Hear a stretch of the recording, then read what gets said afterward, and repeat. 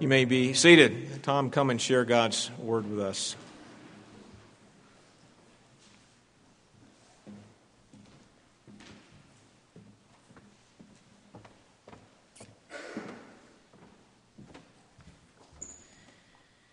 Well, good morning. It's a pleasure to be here with you today.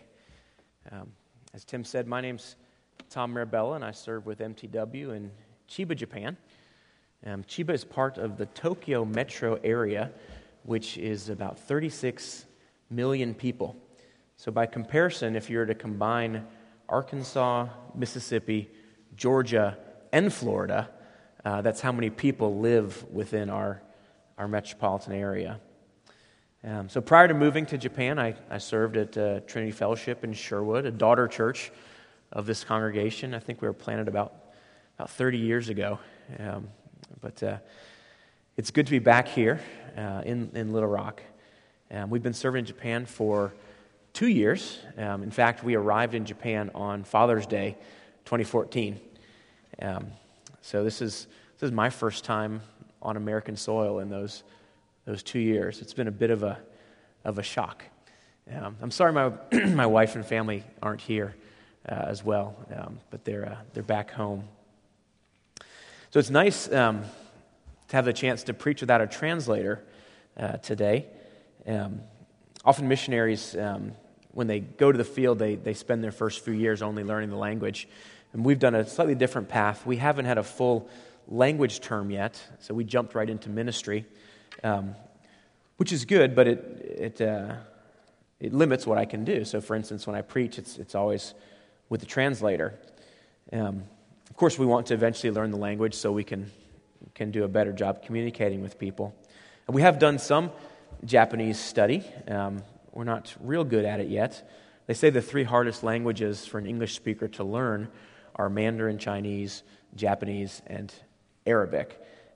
So we managed to pick one of the top 3 most difficult languages to learn. One of the things that's really hard about learning a language is the words, some of them all sound the same. So one of those is kodomo, means child, and kudamono means fruit. So I've often told Japanese people I enjoy eating children. I don't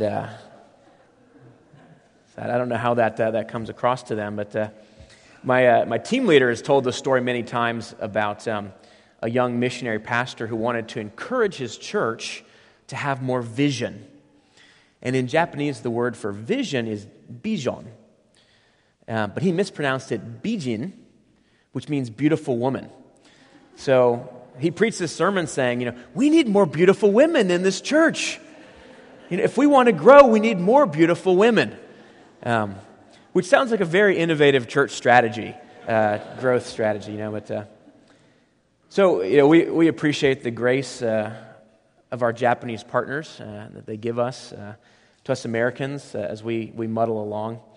And again, a big reason that we're able to serve in Japan is the generosity and partnership of this church. So I want to thank you for that. The sermon I'll be preaching this morning is one I actually preached last week in Japan. We're in the book of Acts, looking at the church in Antioch. And one of our primary ministries in Japan is working with a bilingual international worship service, which means it's actually very similar to the church in Antioch.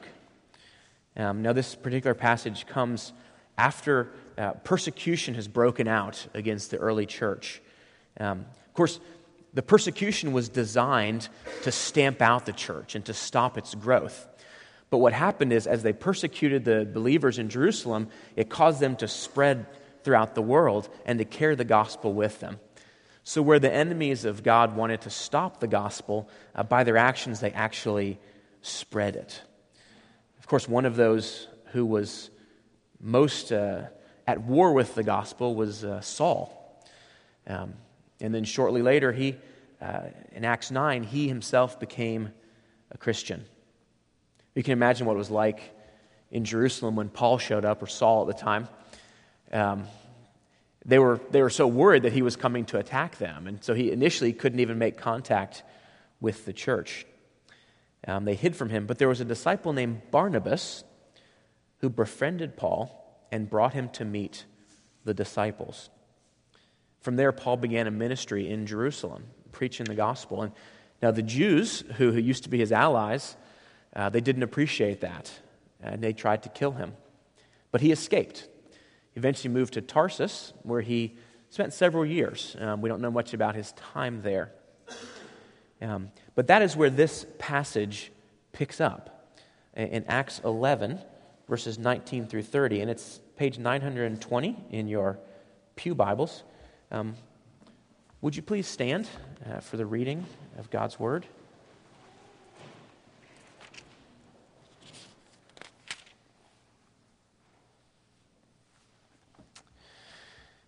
Now those who were scattered because of the persecution that arose over Stephen traveled as far as Phoenicia and Cyprus and Antioch, speaking the word to no one except Jews. But there were some of them, men of Cyprus and Cyrene, who on coming to Antioch spoke to the Hellenists also, preaching the Lord Jesus. And the hand of the Lord was with them, and a great number who believed turned to the Lord. The report of this came to the ears of the church in Jerusalem, and they sent Barnabas to Antioch. When he came and saw the grace of God, he was glad, and he exhorted all of them to remain faithful to the Lord with steadfast purpose, for he was a good man, full of the Holy Spirit and of faith. And a great many people were added to the Lord. So Barnabas went to Tarsus to look for Saul. And when he'd found him, he brought him to Antioch.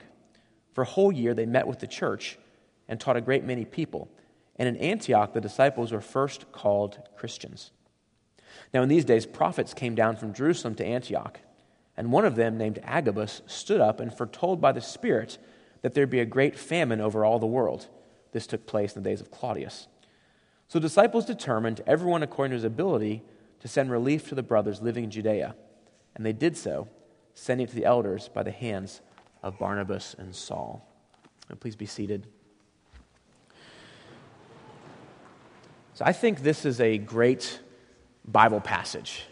Of course, they're all great if we believe that God has inspired all of them, and of course I do. But there are many wonderful things happening in this passage. At first, there's a tendency to think with Acts, it's a difficult book. All these place names we don't know, and people go someplace and it's difficult, and the church grows, and it happens again and again, and it sometimes feels like there's not much there. But I think God has great things to teach us from this passage this morning. For that to happen, we need God to open our eyes and our hearts through His Holy Spirit. So would you please pray with me? Heavenly Father, thank you for your word that you have entrusted to us. And God, I ask you to open our hearts and minds through your Holy Spirit to hear and to understand this morning. God, would you speak through me, bless the preaching of your word, that you might be glorified today. And we know that you have promised to glorify yourself through Christ, and we pray in his name. Amen.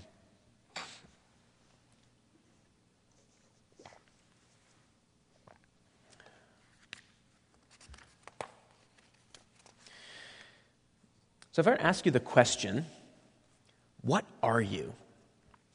I wonder what you would say. So maybe you would answer by telling me about your job. I'm a businessman. I'm an engineer. I'm a doctor. I'm a teacher. I'm a student. I'm a pastor, a missionary. Maybe you would answer by your family role. I'm a mother. I'm a father. I'm a son or daughter. I'm a grandfather or grandmother. Maybe you'd answer with your hobby or your sport. What are you? I'm a musician. I'm a football player. I'm a runner. I'm a gamer. I'm a crafter. I'm a hog. Maybe it'd be your nationality or race. I'm an American. I'm Japanese. I'm Mexican. I'm Norwegian. I'm white. I'm African American. I'm Asian. I'm Hispanic. Maybe your identity will be defined by your status. I'm rich. I'm poor. I'm the boss. I'm the low man on the totem pole. Maybe it'd be your politics. Now, what are you? I'm a Republican. I'm a Democrat. I'm liberal. I'm conservative. I'm libertarian. I'm populist. I'm socialist. Identity can drive us apart. If you look at the world and basically any culture, people are separated by these kinds of differences. We tend to seek out people who are similar to us, and we avoid people who are different. Because it's easier to relate to and to understand people who are like us. And it's hard to deal with people who are different. You don't have to go any further than Facebook to see that that is true. But what this passage shows us is that the church doesn't have to be that way. We look at the church in Antioch and we see first that the gospel crosses geographic and national barriers. Verse 19 says, "Now those who were scattered because of the persecution that arose over Stephen traveled as far as Phoenicia and Cyprus and Antioch." Now, if I was drawing a map, if you can imagine the Mediterranean, and Jerusalem's kind of here, and Phoenicia's up the coastline, and Antioch is up here. Cyprus is an island right here. It also says people came from Cyrene. So Cyrene would be down here in the northern coast of Africa in modern-day Libya. So sorry, you have to imagine my map here, but you know what the Mediterranean kind of looks like. This is a wide area of people that are coming together into this church. Acts 13 describes this church again. It says, "There were in the church in Antioch prophets and teachers," and it names them. Barnabas. Now, Barnabas was a Levite, which means he was Jewish. He was from Cyprus. So that means he was part of the Jewish diaspora, not living in Jerusalem, but out in the Gentile nations. There's a man named Simeon who was called Niger, and Niger's Latin means black, so it's likely he was from Africa. Lucius of Cyrene, so he was also from Africa. Manaen, a lifelong friend of Herod the Tetrarch. Herod, this is the one who was part of the royal family in Judea. So this is a guy who grew up, living with the royal family in Jerusalem. And then you have Saul, a Jew from Tarsus. It's an extremely diverse group. This was the pastoral staff of the church in Antioch. So we see in the early church that you had people crossing geographical and national barriers to share the gospel. Now, the gospel also crosses language barriers. Now, verse 19 says, "At first they were speaking the word to no one except Jews." But then in verse 20 it says, "There were some of them, men of Cyprus and Cyrene, who on coming to Antioch spoke to the Hellenists also, preaching the Lord Jesus." Now the Hellenists, that refers to people who spoke Greek. Every time I preach in Japan, I'm reminded of the challenge it is to cross language barriers in sharing the gospel. And maybe it was similar to my situation. You had a preacher speaking with a translator next to them. Maybe they worked hard to learn the language. I can testify to how hard it is to learn a new language, to share the gospel. But so they somehow crossed these barriers to share the gospel. The gospel crosses cultural barriers as well. The Hellenists not only spoke a different language, but they were culturally Greek. So they were very different from the Jews and from others who were in that group there. That's another challenge we see in our church, trying to bring together people from different cultures. We have Americans, Japanese, Filipinos, Australians, Koreans, Congolese, Chinese sometimes. We have different values, different understandings of what is rude or polite, different ways of displaying our emotions, different worldviews. It's hard to integrate different cultures. It takes grace, it takes patience. It's good to have a sense of humor. We see also the gospel crosses economic barriers. In 29, it says, the disciples determined everyone according to his ability to send relief to the brothers living in Judea. So you have a church with resources sending those resources to another church in an area that's really struggling. That's missional giving, crossing boundaries. But notice it also says, everyone according to his ability. Everyone gave, but everyone had a different capacity to give. There were rich people and there were poor people together in the church. This is what makes the church in Antioch so amazing. People came together despite differences in geography, language, cultural background, education, race, economic status. What do you call a group like that? I don't think they had a suitable term. Imagine someone sees a meeting of the church and they ask, what are those people over there? How could one answer that question?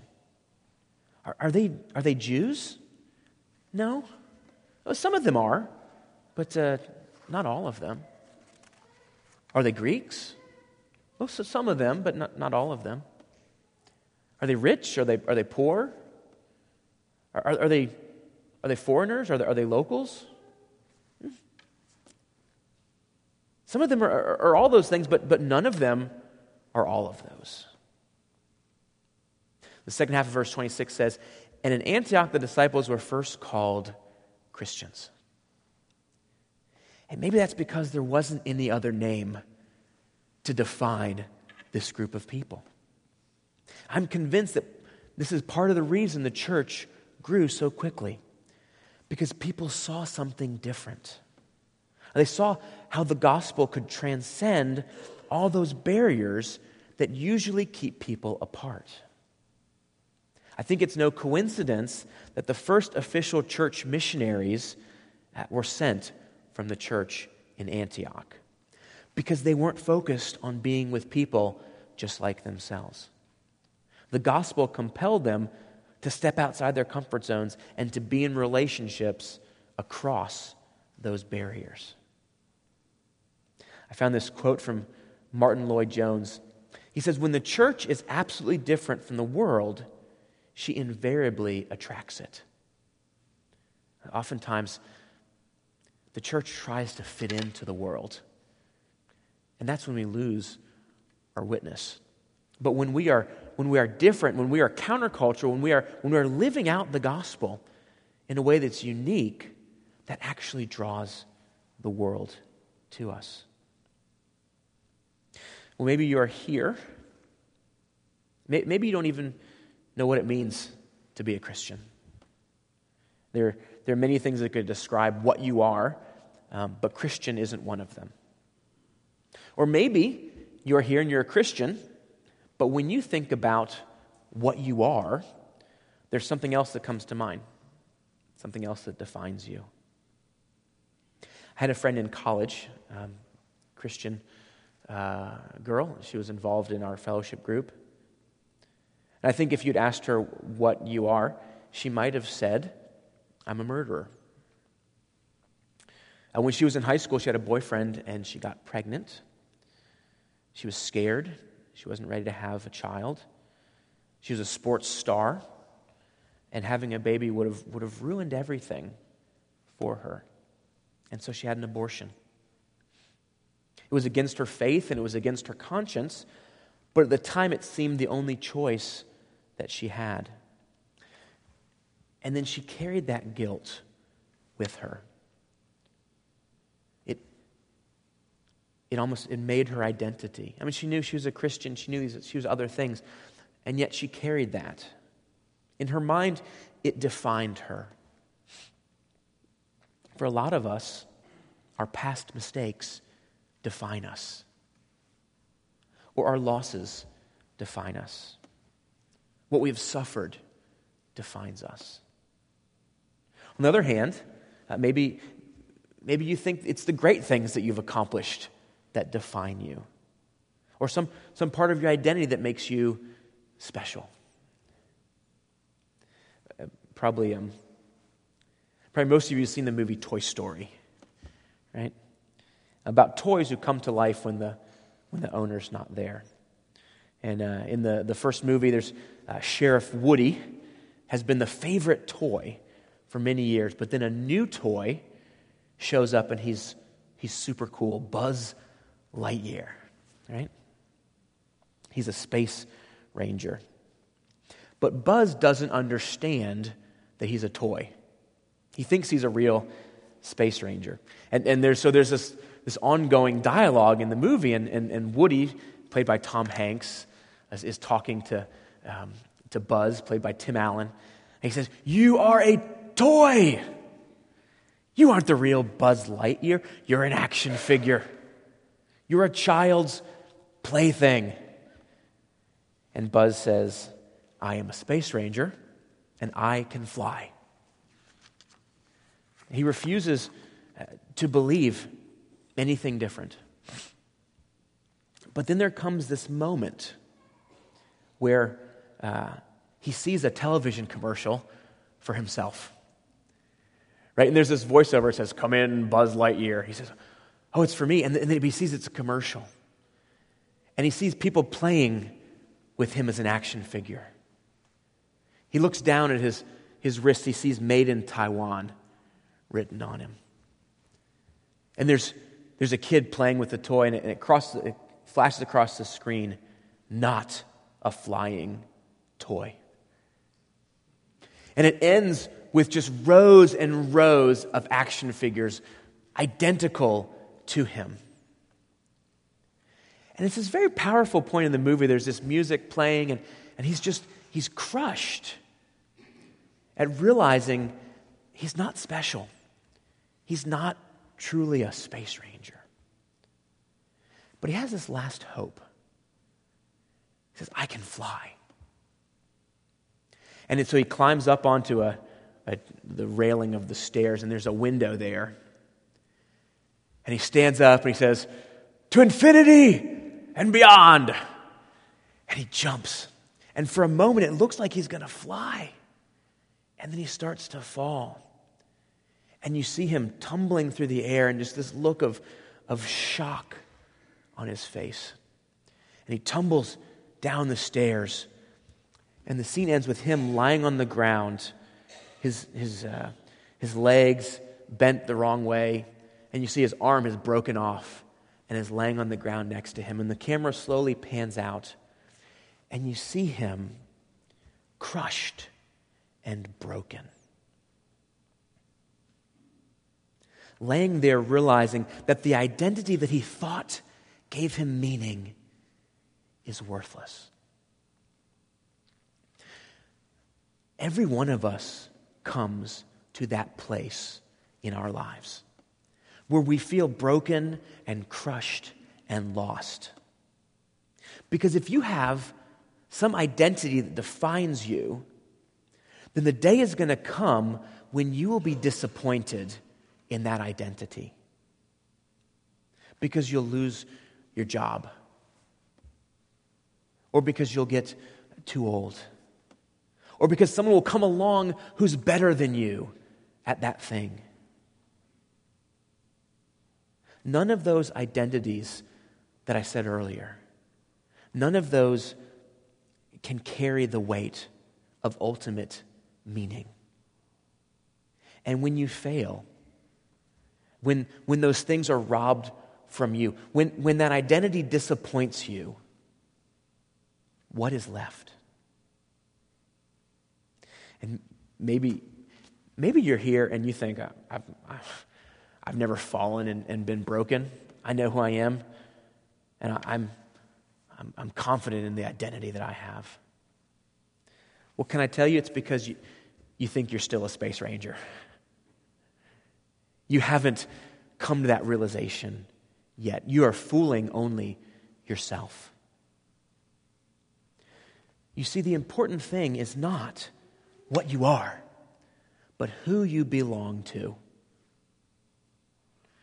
Towards the end of the movie, Buzz and Woody they're trapped in this neighbor's house, and Buzz is just, he's despondent.